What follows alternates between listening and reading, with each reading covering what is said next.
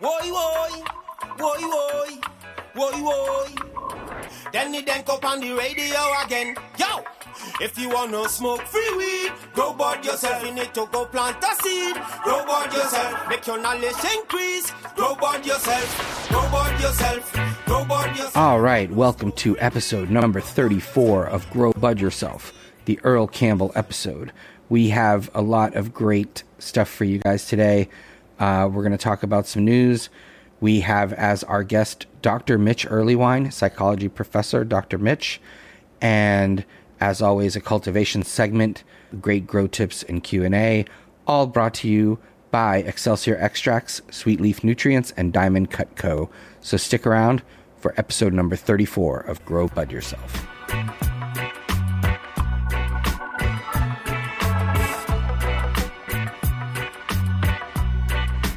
All right, so here we are, number 34.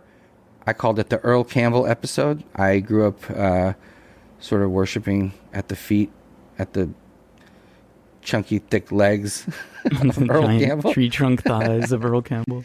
Yeah. He's enjoying a bit of a resurgence in the cannabis community, right, for his first name? Earl. Well, yeah, right, Earl. Mm-hmm. Well, I was just a fan. I mean, he just ran over people. You know, he didn't try to deke anybody. He just kind of like mushed them in the face and basically ran over them. He didn't need to be elusive, yeah. Houston Oiler, to the people who don't know. Earler. Houston Earl Campbell, number 34. You know, quite a legend. We called him the Tyler Rose when I was in Houston, Texas, as a young man, young boy. Yeah, now I'm a good deal younger than you, so I have no idea what you're talking about. But anyway, most of our listeners probably don't. But go to YouTube and Earl Campbell, Houston Oilers, and just watch him run over people. He was a beast. He is a beast. He's still alive. He's not a beast anymore. Like if he went out there now. Well, he probably he uses a walker. Now. Well, he's like right. Yeah. So it was kind of cruel of me to say, actually. Yeah. Yeah. But God bless him. All right. Yeah. So welcome to Grow Bud Yourself. He's Danny Danko. I am Mike G, and we appreciate you being here. Great show this week. Yes, absolutely.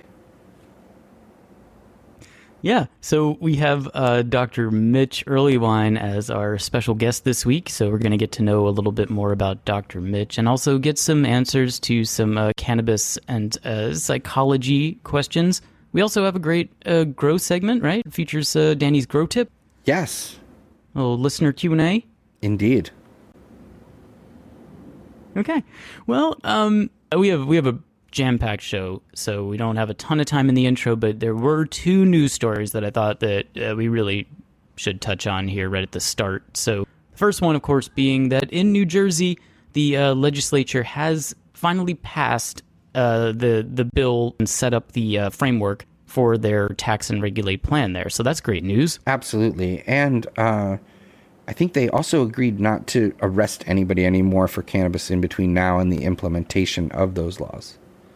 Yes, they passed a second bill that's a decriminalization bill that is exactly that. It will stop arrests for people between now and when cannabis is actually legalized in January. That is the bill that we were discussing a few weeks ago that was held up because the House of the Senate wanted to include decriminalization of shrooms. Remember?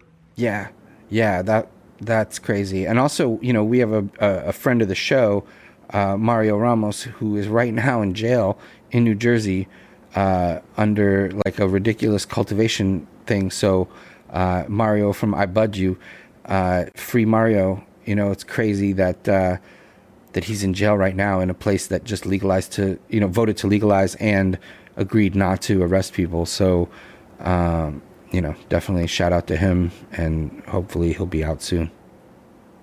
Yeah, absolutely. But the decrim bill went through with the magic mushrooms provision. So interesting. So people in New Jersey can possess up to 6 ounces of cannabis and even up to an ounce of shrooms if they'd like. So that's big news. Yeah, absolutely, 100%. Yeah. The other little bit of news that I thought that we should bring up for our listeners is Congress all of a sudden seems to be all about cannabis because both the House and the Senate have passed these cannabis research bills. So they haven't passed the same one. There's two different ones. But they both have passed bills that will call for more research into cannabis and also will require that the Department of Health and Human Services looks into the benefits of cannabis for health and also looks into how research into cannabis can become smoother. And the reason this is interesting, there's a few reasons. Right now, the federal government considers cannabis a Schedule I narcotic with no accepted medical use, right? Mm-hmm. But secondly, and this is going to come up a little later in our interview with Dr. Mitch, one of the bills would make it so that research into cannabis could be done through cannabis that's obtained from state legal dispensaries, as opposed to only being able to get the cannabis used for research from the University of Mississippi. And as we all know, the studies have shown that the pot from the University of Mississippi is actually closer to hemp than it is cannabis. So they're not getting legitimate research out of that cannabis, right? Correct. I mean, it's swag, not even mids. I mean, and, they also use seizures, cannabis that's been seized by the DEA on a federal level and things like that. But that doesn't have, any provenance. I mean, that could be from anywhere, grown in any way, and not lab tested, not, created in the way that the dispensaries are with a vertical integration and all that. Absolutely. So obviously we hope that the House measure passes because that's the one that would allow pot from dispensaries to be used for research. And if you're interested at all in that University of Mississippi garden there, we're going to talk about it a little bit more in the interview. Indeed. Yeah. So that's a little bit of what's going on in the world of cannabis. We have a great show.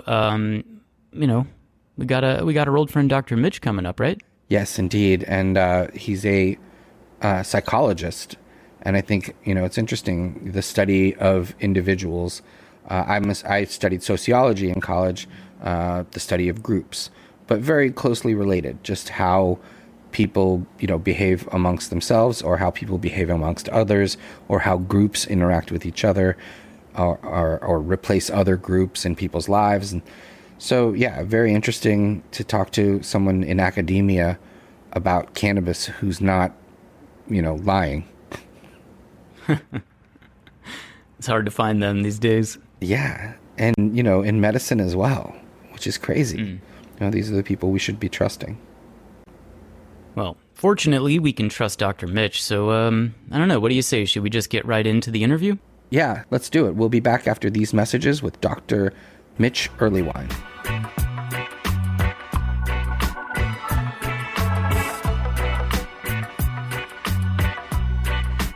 Hey, you guys, this episode is brought to you by Excelsior Extracts and their incredible THC-infused relief rub. And now this stuff really works. And I know it works because it's made by our friend Outcast, and she needs very, very strong topicals. So the Relief Rub is the strongest topical I've ever tried. Check them out on Instagram at Excelsior Extracts, all one word. DM them for info on the Relief Rub if you're interested, and give them a follow. They're great people, and they grow great cannabis and make great products. So thank you to Excelsior Extracts. Now back to the show.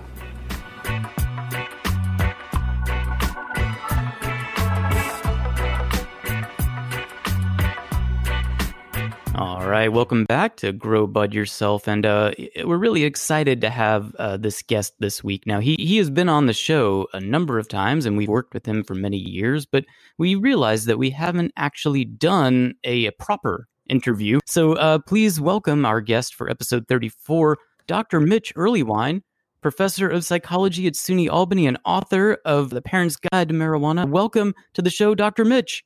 Pleasure to be on, you guys. Thanks so much for having me. Yeah, absolutely. And now you have been coming on the show every so often to help us out with some questions that we have that relate sort of to the psychological side of cannabis and just drug use in general. But how did you first get involved with cannabis as an aspect of psychology?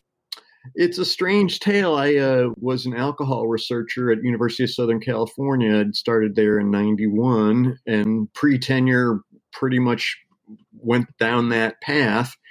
After it looked like I was probably going to get tenure, I started teaching this class called Drugs and Human Behavior, and thought, I'll tell everybody all about alcohol and they'll really appreciate it. And they said, we're not into that anymore. Now we want to know about marijuana. And then as I got into that literature, I realized really the magnitude of the lies I'd been taught and heard over the years, and put the book proposal together for Understanding Marijuana.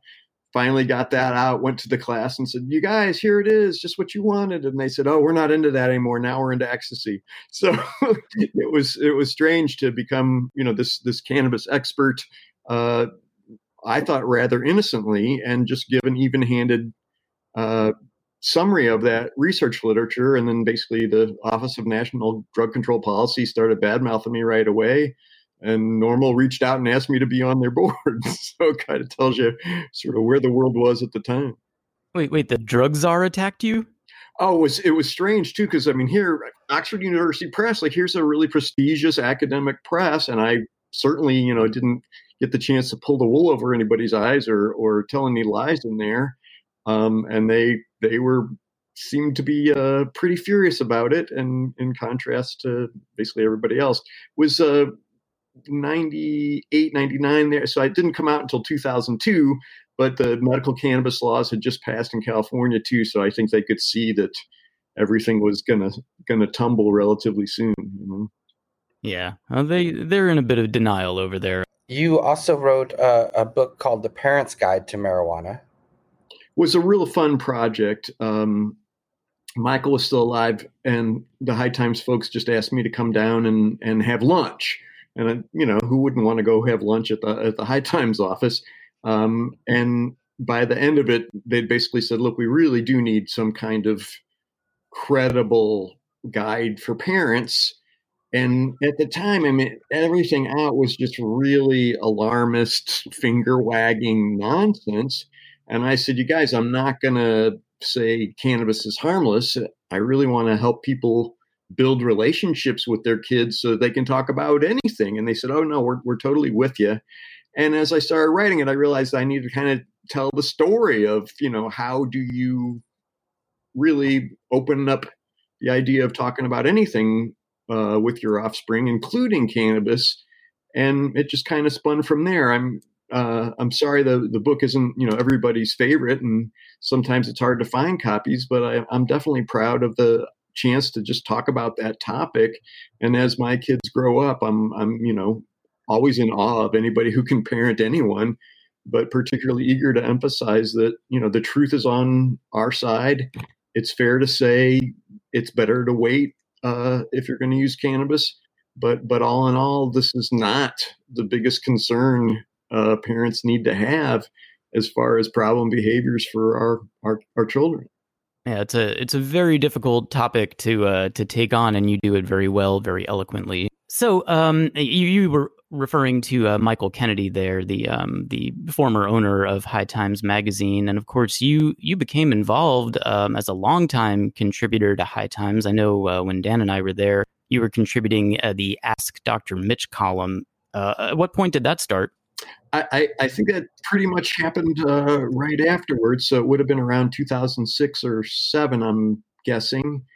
And, really welcomed the opportunity. I realized that it's a different set of skills to write a column like that. You only have so much space and need to kind of cut to the answer as quickly as possible. Make sure you're doing enough questions and some interesting ones in a way that'll draw in a lot of different readers, but then, don't oversimplify or lose any of the nuance. So it was definitely a steep learning curve, but one I appreciate, and I'm glad I can do that kind of thing now.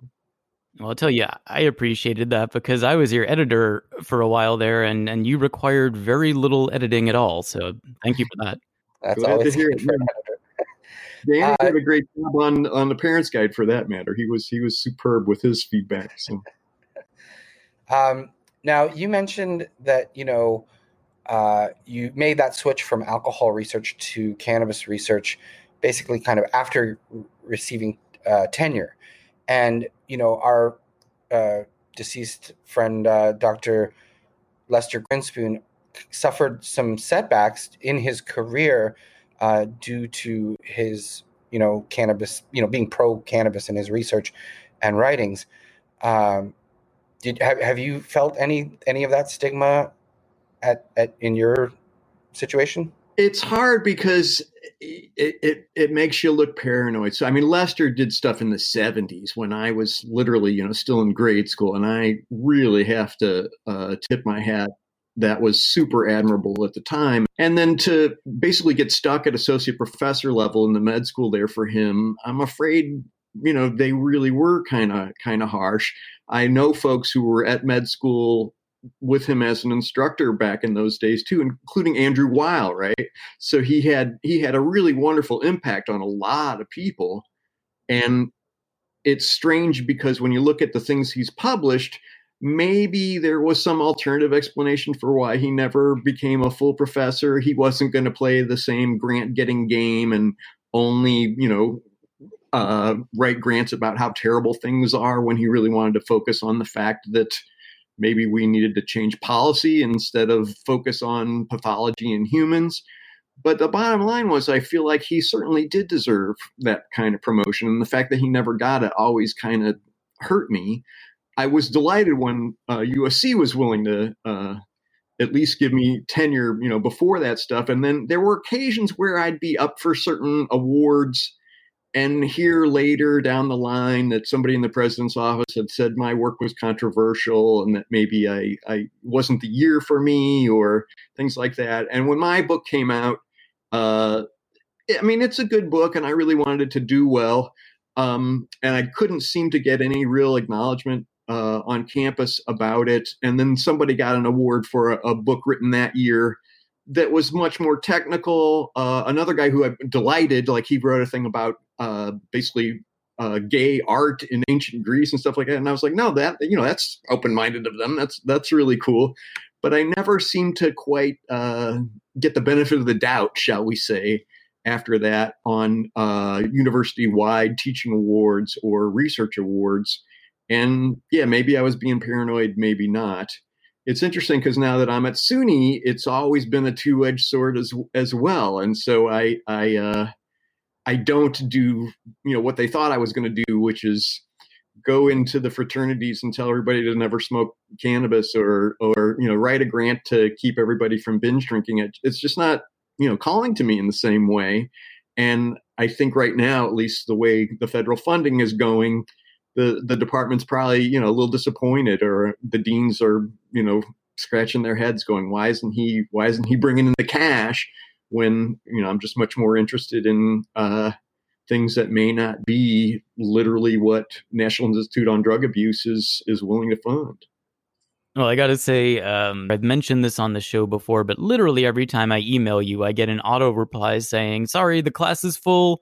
Maybe I'll get you in next semester, possibly, but probably not. So you're a very popular guy up there. And I'm glad that there is so much interest. And there was a time when there might not have been. But also, man, undergrads can be a little pushy when they want to get in the class too.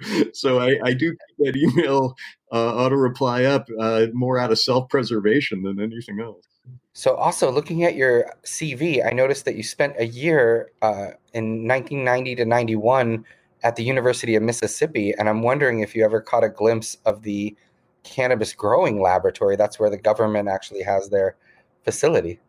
It's an intriguing question. No, so that's up in Oxford and I was down in Jackson.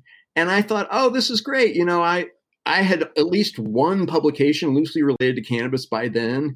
And I thought, oh, I'll just call this guy and see if I can come by and say hello with it.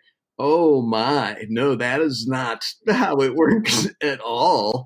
And El Soli's been doing that for, literally decades. And they take all the, cannabis that's been confiscated and measured the THC and have created all those weird quandaries about how pot is so much stronger now than it used to be.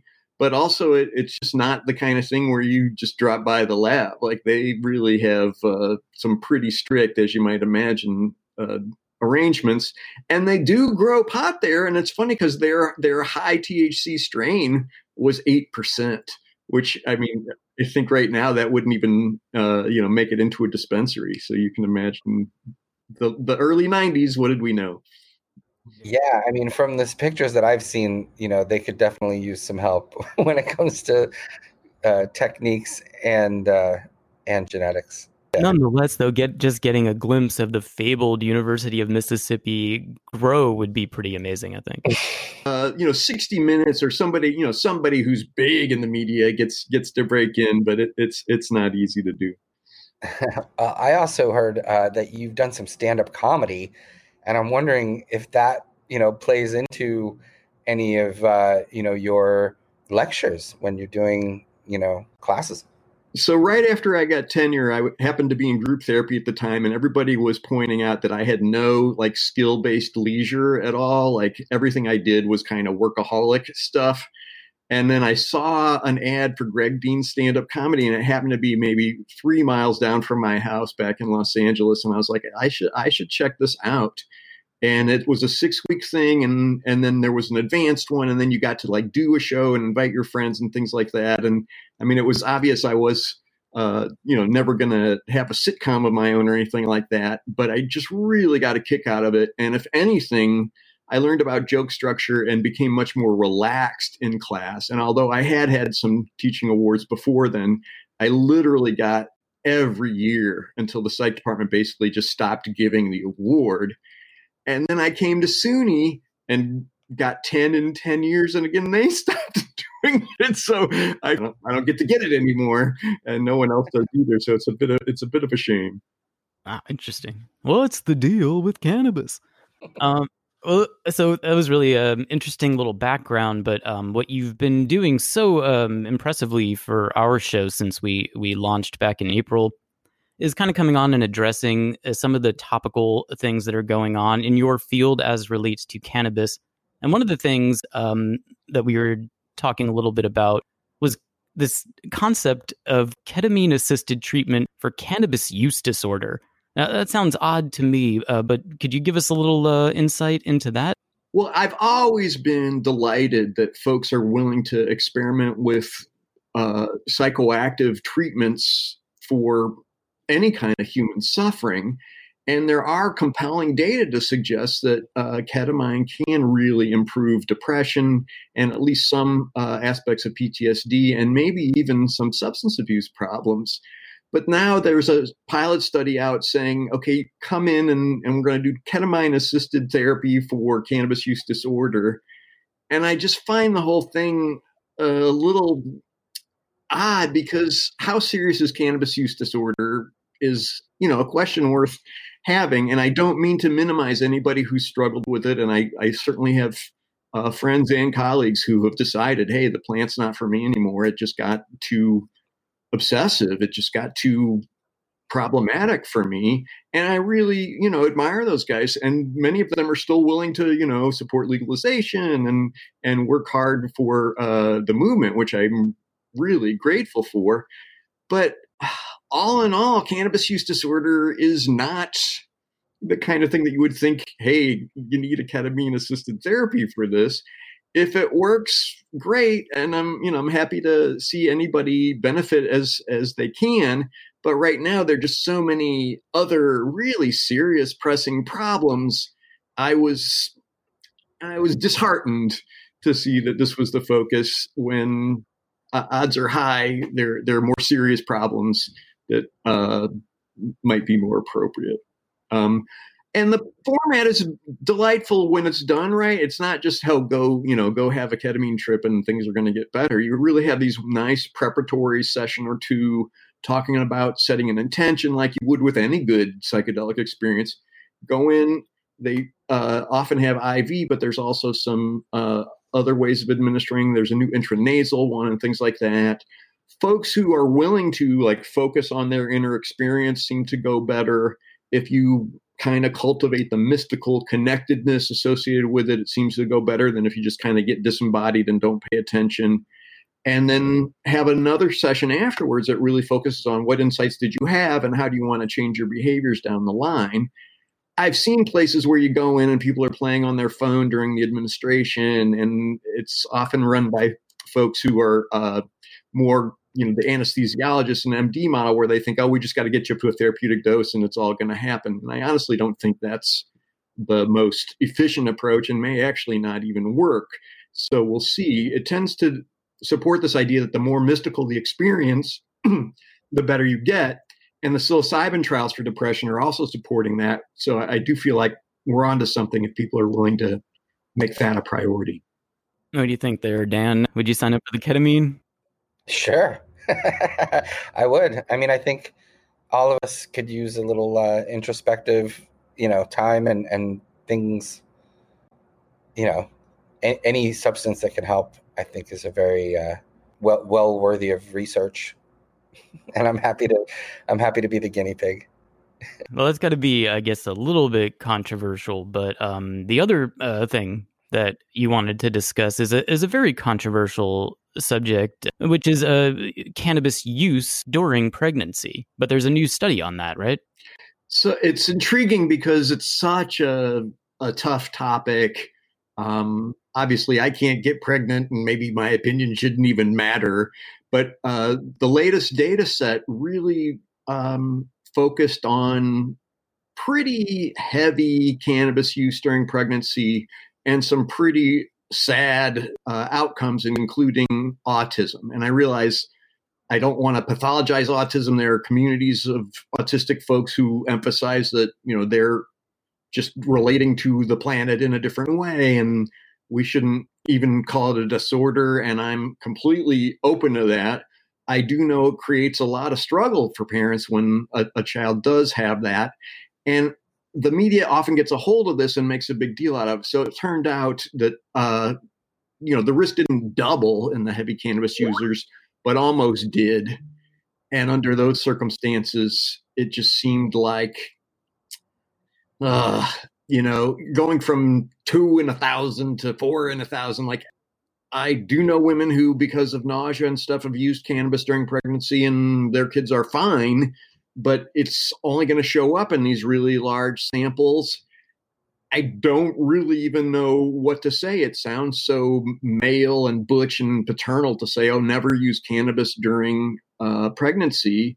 And yet it is a formative time, and it just might have these negative consequences. And then that same data set showed some hard learning disabilities outcome data and maybe some trouble in reading and things like that. But they're never randomly assigned, right? You don't randomly assign some woman to smoke cannabis during pregnancy. So we don't seem to have good measures of if the parents had these disorders in the first place, and that maybe that's really all that's going on here. And so we're pathologizing cannabis in a way that just seems so unfair. And compared to, say, binge drinking during pregnancy, which we know is, drastically awful, it seems rough to be pointing a finger at this under the circumstances.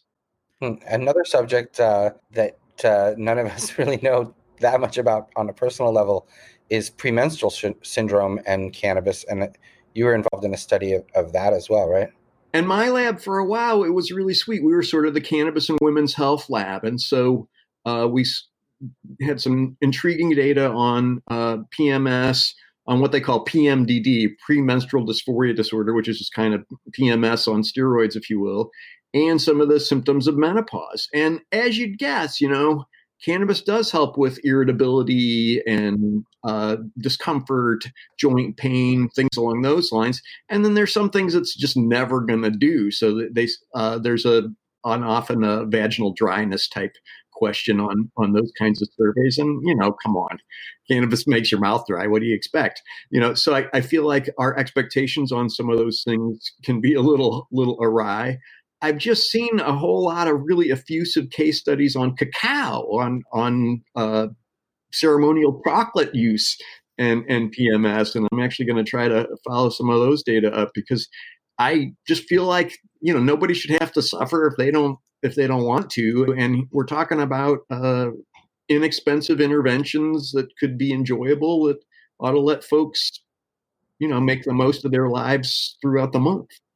Yeah, absolutely. So obviously, over the years, we've heard a lot of new information when it comes to things like consuming during pregnancy or what cannabis can alleviate symptoms for and things like that. It's a subject that's constantly evolving. So what's on your radar as far as new literature that's out there? So, for 2020, we're getting a bigger look at the impact of legalization in different areas and some of the negative consequences that we always hear about and trying to estimate their magnitude. So Wayne Hall, who's down in Australia, who's been on top of this kind of work for literally decades, just put out a review talking about potential negative consequences, including some problems with emergency room visits. And we've always got to, in a sense, address these notions that driving could be impaired after use. He's been as even-handed as anyone, I think, but it's not always consistently good news. So we often see right after legalization in an area some increases in reported emergency room visits that are cannabis involved. I feel like a lot of times it's just that as the stigma drops, you'll hear people be more willing to say, actually, I did get high and ended up cutting my thumb when I was making, my munchie soup or something like that. Whereas I think in the past, folks were just less willing to fess up. And so I never want to, make too much of those data either. And then the driving literature goes back, all the way to the 90s. We do see it's really hard for people who are high to stay right down the middle of the lane. But otherwise, they seem to do very well, even in intoxicated driving situations where they're, on this enclosed track and they've got a driving instructor sitting right there next to them, rating everything they do. The delightful thing seems to be that people are willing to compensate. So you'll notice that folks who've used cannabis increase the distance between their car and the car in front of them. They seem to increase their stopping distance. They definitely watch their speed well. They don't try to pass other cars. It seems like basically what has guided me is I'll say, hey, don't drive high, but drive as if you were, right? Take your time. Be a good sharer of the road, shall we say. Make sure you give yourself plenty of time to stop. Give yourself plenty of room between your car and the car in front of you. We should all drive that way all the time, Yeah, absolutely. It's like that anti-cannabis commercial we were talking about a few episodes back that equated driving stoned with going toe-to-toe with an axe-wielding murderer. So a little bit over the top there. Well, and I'm stunned that as people are trying to put together public service announcements, their perception of our audiences seems so awry. Who would possibly buy that kind of thing? I know we've joked about the one where the dog is talking to the woman and saying, you're not my friend anymore or something like that. And I understand anybody, wanting to reconnect to somebody if they're stoned all the time. I'm sure, my wife would grouse if I was never feeling connected to her or the family or anything like that. But it seems, again, like we're really pathologizing really minor things compared to the magnitude of some of the problems we have right now. It's a little disheartening. Absolutely. And yeah, that dog is a jerk. We're running a little long here, but we wanted to say thank you so much for joining us on the show, Dr. Mitch. We really appreciate it. It's great after all of these years to actually have a proper interview with you. But before we go, why don't you let our listeners know where they can connect with you online? Maybe, check out what you're doing on YouTube, that kind of thing. So I did post my lectures on YouTube, and it's just under Mitch Earleywine there. And I leave the cannabis lectures up all the time. I often pull the other ones down just to keep the semester reasonable for my undergraduate students. And I'm always happy to answer emails. So at 420research@gmail.com, that's literally the numbers 420research@gmail.com. And, often it gives me something to discuss in the High Times column, or just help me know sort of what's on everybody's mind so I can decide, what's a good use of my time. Thanks so much for doing this. And again, I just wanted to tell you guys, I really love the new magazine. The new show is always delightful. And thanks so much for putting in the effort. Appreciate it. Thank you. Yeah, thank you so much, Dr. Mitch Earlywine. We appreciate it. And stick around. We'll be back with more Grow Bud Yourself after these messages.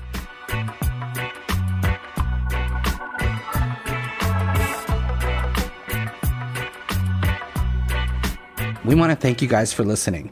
This episode of Grow Bud Yourself is sponsored by Sweet Leaf Plant Nutrients. That's SUITELEAF Plant Nutrients. The folks at Sweet Leaf have just released a new organic fertilizer line called Sweet Leaf Organic, complete with 6 bottles of liquid plant amendments and 2 bottles of dry crumble and powdered fertilizer. So please go check out Sweet Leaf. That's SUITELEAF Plant Nutrients at www.sweetleaf.com and use code DANKO15 for 15% off your entire order. Thank you, Sweet Leaf. We're so happy to have you as a sponsor again, and the new product line is amazing. Don't forget to check them out. Sweetleaf.com, DANKO15 for 15% off.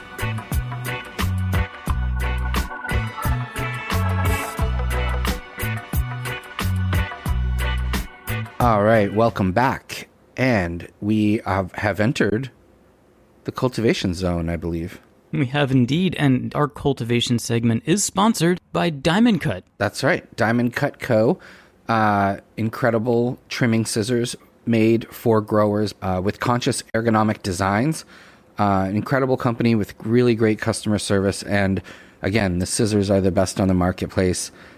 Easy to clean, easy to use, easy on the hands, and they also provide free shipping and some amazing deals as well. Like, you can bundle their products. They have the All Pack, which is all 5 of their scissors, including the Classic, the Pro, the Harvester, the Artisan, and the 6.5. Plant label markers too, free F-type plant label markers. And normally this costs $99. They've got it discounted to $89 on Diamond Cut Co.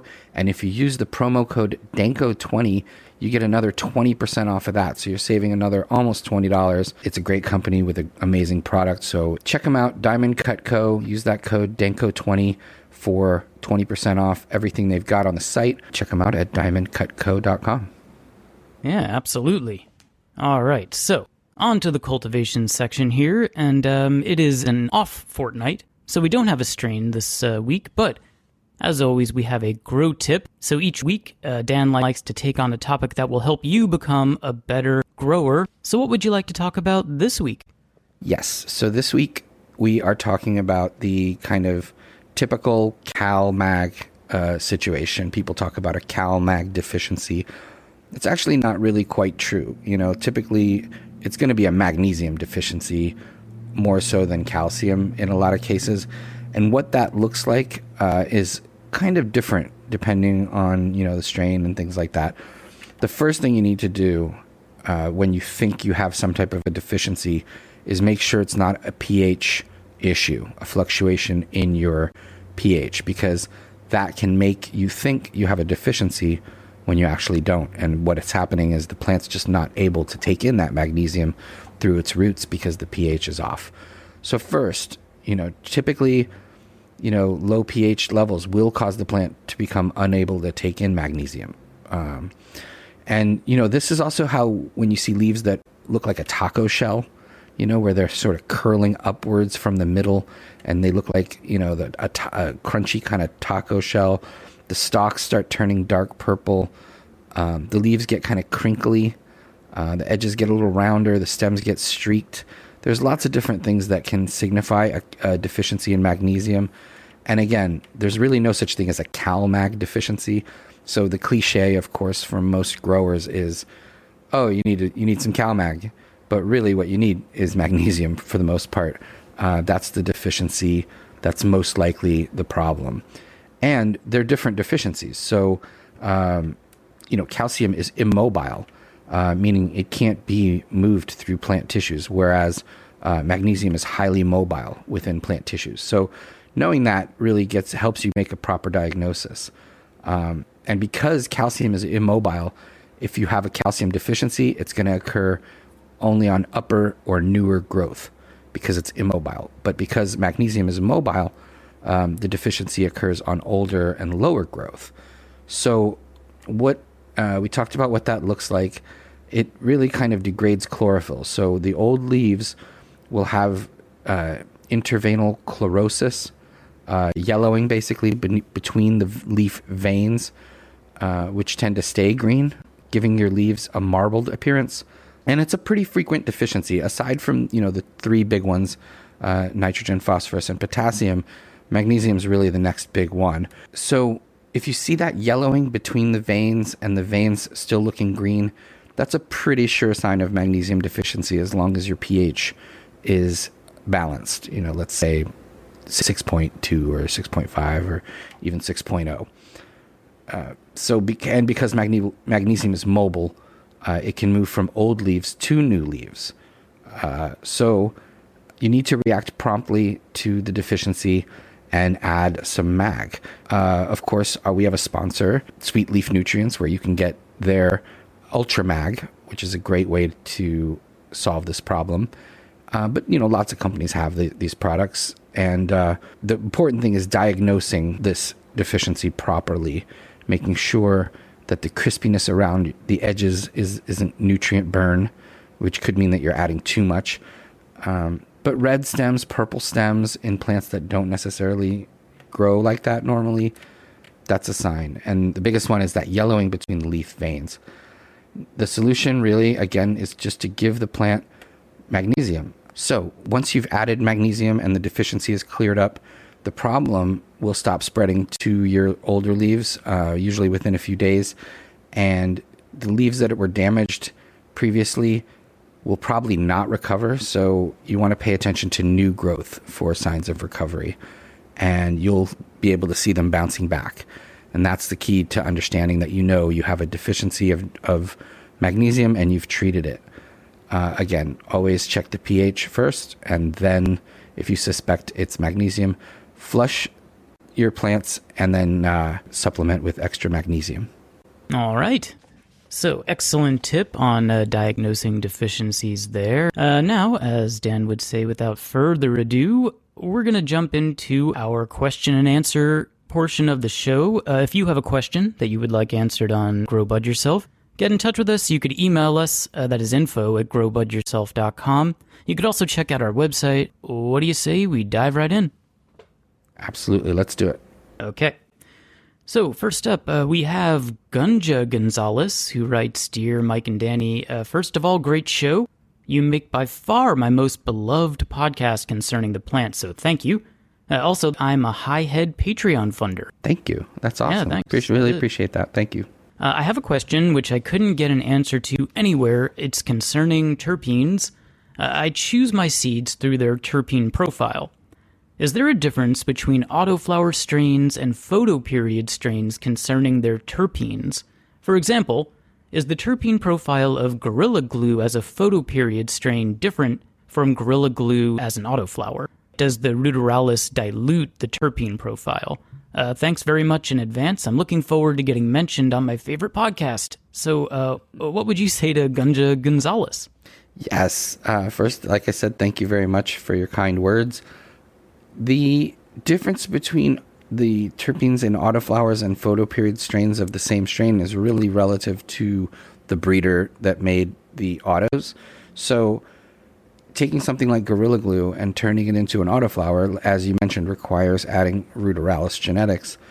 That shouldn't really affect the terpenes. Sometimes in the old days it affected potency because Ruderalis is less potent. But if the breeder knows what they're doing and can select for the phenotypes that produce the terpene profile that you're looking for, they should be able to match that in their autoflower version of a photoperiod strain. For instance, Dynafem in Spain, they have autoflower versions of Blue Dream and all the other strains that are out there, and they have tested them, and they have determined that the autos match the photoperiod plants, or regular seeds, as we would say. As far as the terpene profiles go, they've done this with lab testing. So if you have a great breeder, you should be able to find an auto that has the terpene profile of the photoperiod strain you're looking for. But again, you're at the mercy of whoever you're getting those seeds from, so get them from a reputable source. All right, great advice. Thank you, Gunja Gonzalez. I guess we really should be saying GG4, because we don't want the jackbooted thugs from the U.S. Copyright Office kicking down our door and dragging us out for saying Gorilla Glue. But Big Glue will come after us. Big Glue. Anyway, thanks, Gunja Gonzalez. We hope that helps you out. Let's move on to Donkey Farmer, who writes, Hi, Danny and Mike. A friend of mine is a firefighter in Portland, Oregon. He regularly gets called to homes that have caught fire while the occupants have been processing BHO. I read an article on firefighter.com that explains how dangerous fire can be when there are butane cylinders present. These anecdotal stories have a growing group of my neighbors in my area up in arms, thinking that state-licensed BHO operations in our area are a massive fire hazard. What is your opinion on the danger present in BHO processing? Thanks. Keep up the great work. So what would you say there to Donkey Farmer? Yes. We're basically, what I would say is we're talking about two very different methodologies and procedures. When someone typically has caused a fire or an explosion in their home processing BHO, that's due to open blasting. That's typically someone who's taking canisters and blasting that very, very volatile and explosive gas through their cannabis to create BHO, which is butane honey oil.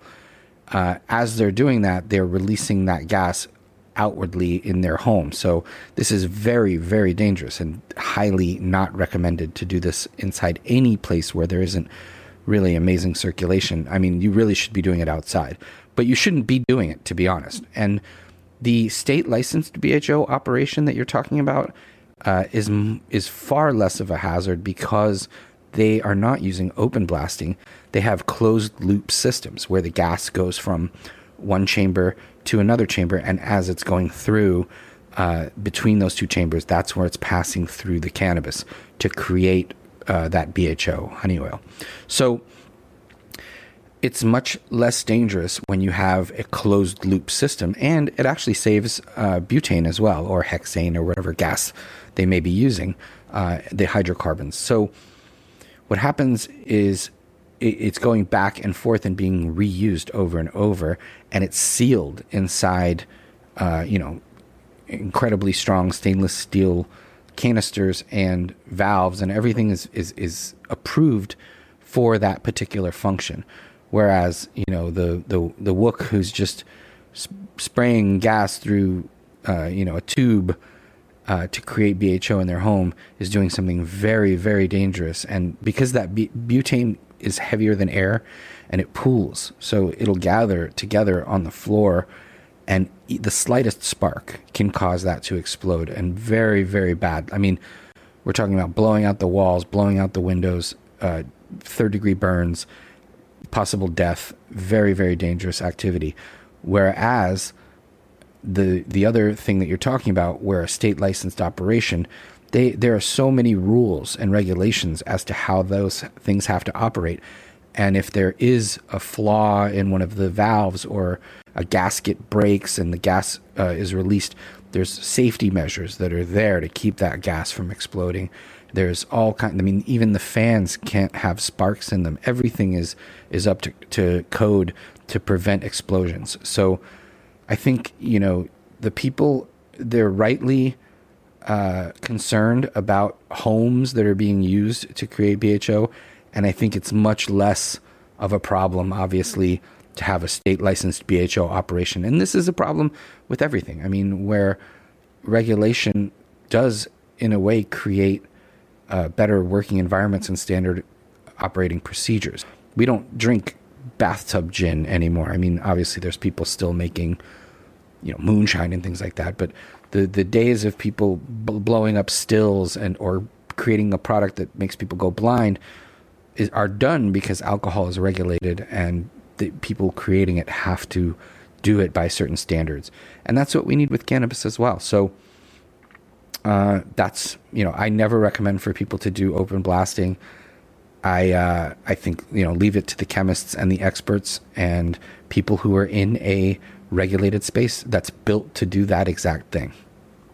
Yeah, and if they, legalized meth, there'd be less explosions there as well. So regulation, is important. I'm not advocating for legal meth. Mike, you got something to tell me? I mean, when you think about it, legalize. I agree. No, of course I agree. Yeah. Legalize everything and regulate it and tax it and and then consume it. Not the meth. Come on, guys. The BHO. Let's get serious. A great alternative, by the way, Donkey. Is it rosin? Rosin. Blow up rosin. Yeah, rosin, ice water hash. I mean, there's so many other ways to extract the essential oil of cannabis as amateurs that we really don't need to start experimenting with explosive or volatile gases. Very true. Okay, so thank you, Donkey Farmer. Let's try to get through a couple more of these. This next one is from Daza, who writes, "Hey team, I'm loving your podcast. I appreciate you both sharing your experiences and knowledge with the mere mortals among us." Well, you're welcome.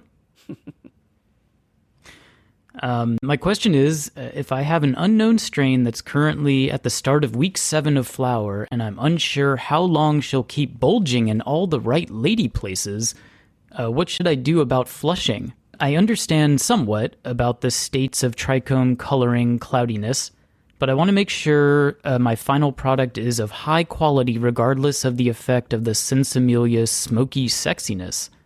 Thank you for your time. Let's hope Australia and New Zealand, I live and grow in Brisbane, Australia, but came from New Zealand, start to wake up to the benefits of legalization soon. Keep doing what you're doing. Okay, very colorful, but what would you say to Daza? Yes, Daza, a Kiwi living in Aussie. I think I got that right. Yeah. What I would say is, this is one of those situations where if it's an unknown strain, you have to learn what that strain is going to do. And if you're in week 7, the average strain flowers for about 8 or 9 weeks. If you're in week 7 and it's looking like things are starting to get cloudy in the trichomes, then I would start flushing. If not, you may have a 10 or an 11 week strain, but you'll know as soon as those trichomes begin to go amber and it's time to harvest. And by then it'll be too late. So it wouldn't hurt to start flushing in week 7. As far as, I don't know exactly which strain you're growing. If it's a long flowering sativa that goes for 15 weeks, then you'd be too early, obviously. But I'm assuming that it's something that's in the 8 to 10 week range. Week 7 is not a bad time to start flush. And that way you'll know next time you grow the same strain exactly when to start flushing. And that's how you dial in a strain that you grow it over and over and you figure it out. All right. Makes sense to me. We hope that helps you out. Let's hop over to Patreon, do a couple there, and a quick shout out to our number one super fan, our boy Chad Westport. He's always commenting there on the Patreon. We appreciate that. We love hearing what you guys think of the show. So yeah, keep that up, please. This first one here is from Jay Nasty, who writes, "Hey guys, I'm enjoying the show very much. I've almost caught up on all the episodes. I have a question about growing methods. What are a few of the memorable outside-the-box grow techniques that you've seen over the years? Which ones have progressed the growing methods, and what are a couple that have been not so successful or absolutely absurd? What I can tell, once you go far from modern methods, you start seeing diminishing returns. You guys are rock stars," he says. He also he got the signed book you sent, and it is a great read. So what would you say to Jay Nasty? Well, first, thanks for the kind words. Rock stars. Awesome. Rock on, Mike. Outside the box grow techniques. A lot of these have to do with hydroponics, as far as aeroponic systems that are just misting the roots in the air. That's pretty outside the box and something you really need to dial in. But when you do dial in, creates explosive growth rates. And that's really changed a lot of the grow game. And that's why you see deep water culture becoming so popular. It's just, it's kind of the best of both worlds, because you've got the reservoir right there for the roots to dangle into, and then you have the mist on the roots for them to just absorb the nutrient solution in a very highly oxygenated environment. So that's pretty outside the box, and I like that. I think, something like aquaponics, where people are using fish tanks and using the fish poop and the refuse of the fish tank to feed plants, I think that's very innovative. Tough to dial in, tough to be successful with, but interesting and definitely outside the box.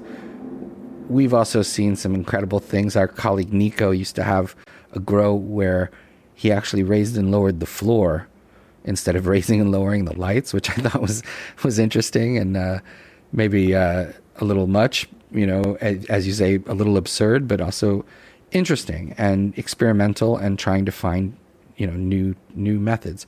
For me, you mentioned straying too far from modern methods is diminishing return. I find that as we go back to the past methods, things like no-till farming, organics, veganics, using a living soil, beneficial bacteria and microbes, compost teas, I find that those methods are really resulting in a higher quality cannabis product and an easier to consume plant. Tastes better, burns better, and just is much more of what you're looking for when you're a connoisseur or a patient. So I think there's a lot of outside the box techniques that are happening out there. There's also, you mentioned absurd. There's a lot of silly things where people are peeing on plants, or they don't want to give the plant light for the last week, or they have all these alternative lighting programs where it's 12 hours one day and it's 6 hours another, and it's 8 and 4. And those things I find typically are a little bit far-fetched and overblown. And in those cases, I would say just keep it simple. Stick to, 20 on, 4 off for veg, or 18 on, 6 off for veg, and 12 on, 12 off for flower. And feed the plants what they want, create the environment that they like, and they will be happy. All right, there you go, Jay Nasty. Well, let's just do one more here from Patreon. It is Donna. And Donna starts by commenting on the guy who said, Danny says you know too much. What an asshole. I think you should spend about 5 minutes saying it over and over once an episode. No one puts Danny in a corner. I think the guy was right. I appreciate you, Donna, but the guy's right. I do say, I have some filler words that I use, and I'm trying to do less and less of that, and I'm aware of it. It's an hour-long show. We have to fill it up a little bit sometimes, so, Yeah, but it's annoying. I when I listen back, I'm annoyed by it myself. So sometimes it's just filler, ways to kind of fill the space. And well, anyway, we do appreciate that, Donna, but there is a question here. So she continues, I have a tent set up in a spare bedroom, 4x4, 600-watt metal halide, a diminutive intake fan, a standard Amazonian charcoal filter, and fan. I'm running 2 humidifiers inside the tent. I just added an evaporative model for the room. The windows are open in the room to keep it cold enough. The door is closed. Why, oh why, can't I get anywhere close to 50% humidity? Furthermore, with a reported outdoor humidity of 49%, in my grow room with 2 humidifiers blasting away in the 4x4 and a giant 2-gallon evaporative humidifier outside the tent humidity is 32%. I have never heard a discussion of low humidity problems on your podcast. Am I the only one? The thermometer humidity monitor is one of the usual digital doohickeys. Oh wait, could it be a bad thermometer? So what would you say to Donna here about her low humidity problem? Okay, well, 30% is low, but not ridiculously low. You want it closer to 50, as you mentioned, for most of the growth periods. But 30 is not awful. I'm wondering why the windows are open in the room. You say to keep it cold enough, but I think if you shut the windows, you'd probably end up keeping some of that humidity inside the room where the tent is in, and therefore inside the tent as well. running 2 humidifiers and an evaporative model, it seems to be a lot, and it doesn't sound like you're in a very dry area.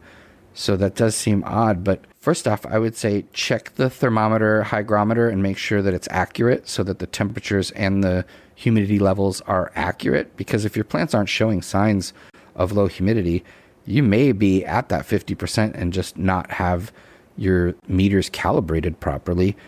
If that's not the case and they are calibrated properly, then I don't really know how you can add more without just getting another humidifier in that room.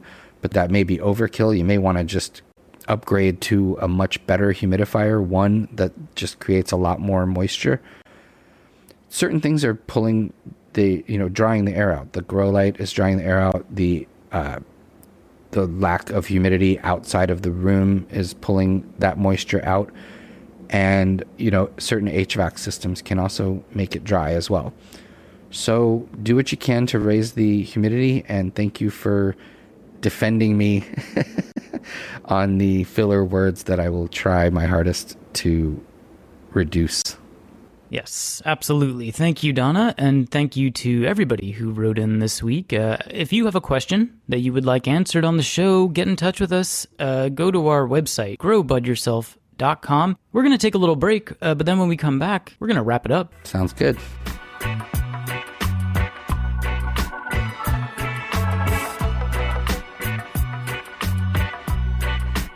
All right, welcome back, and I think we have reached the wrap. It's wrap time. Ha ha ha ha. Oldie but a goodie. Correct. Anyway, this is episode 34. I just want to thank, as always, DJ Jacques and Winstrong for the song, Dr. Mitch Earlywine, a guest on many shows, but finally featured as an interview on the show. Also, all our sponsors, Excelsior Extracts, Sweet Leaf Nutrients, Diamond Cut Co. Trimming Scissors.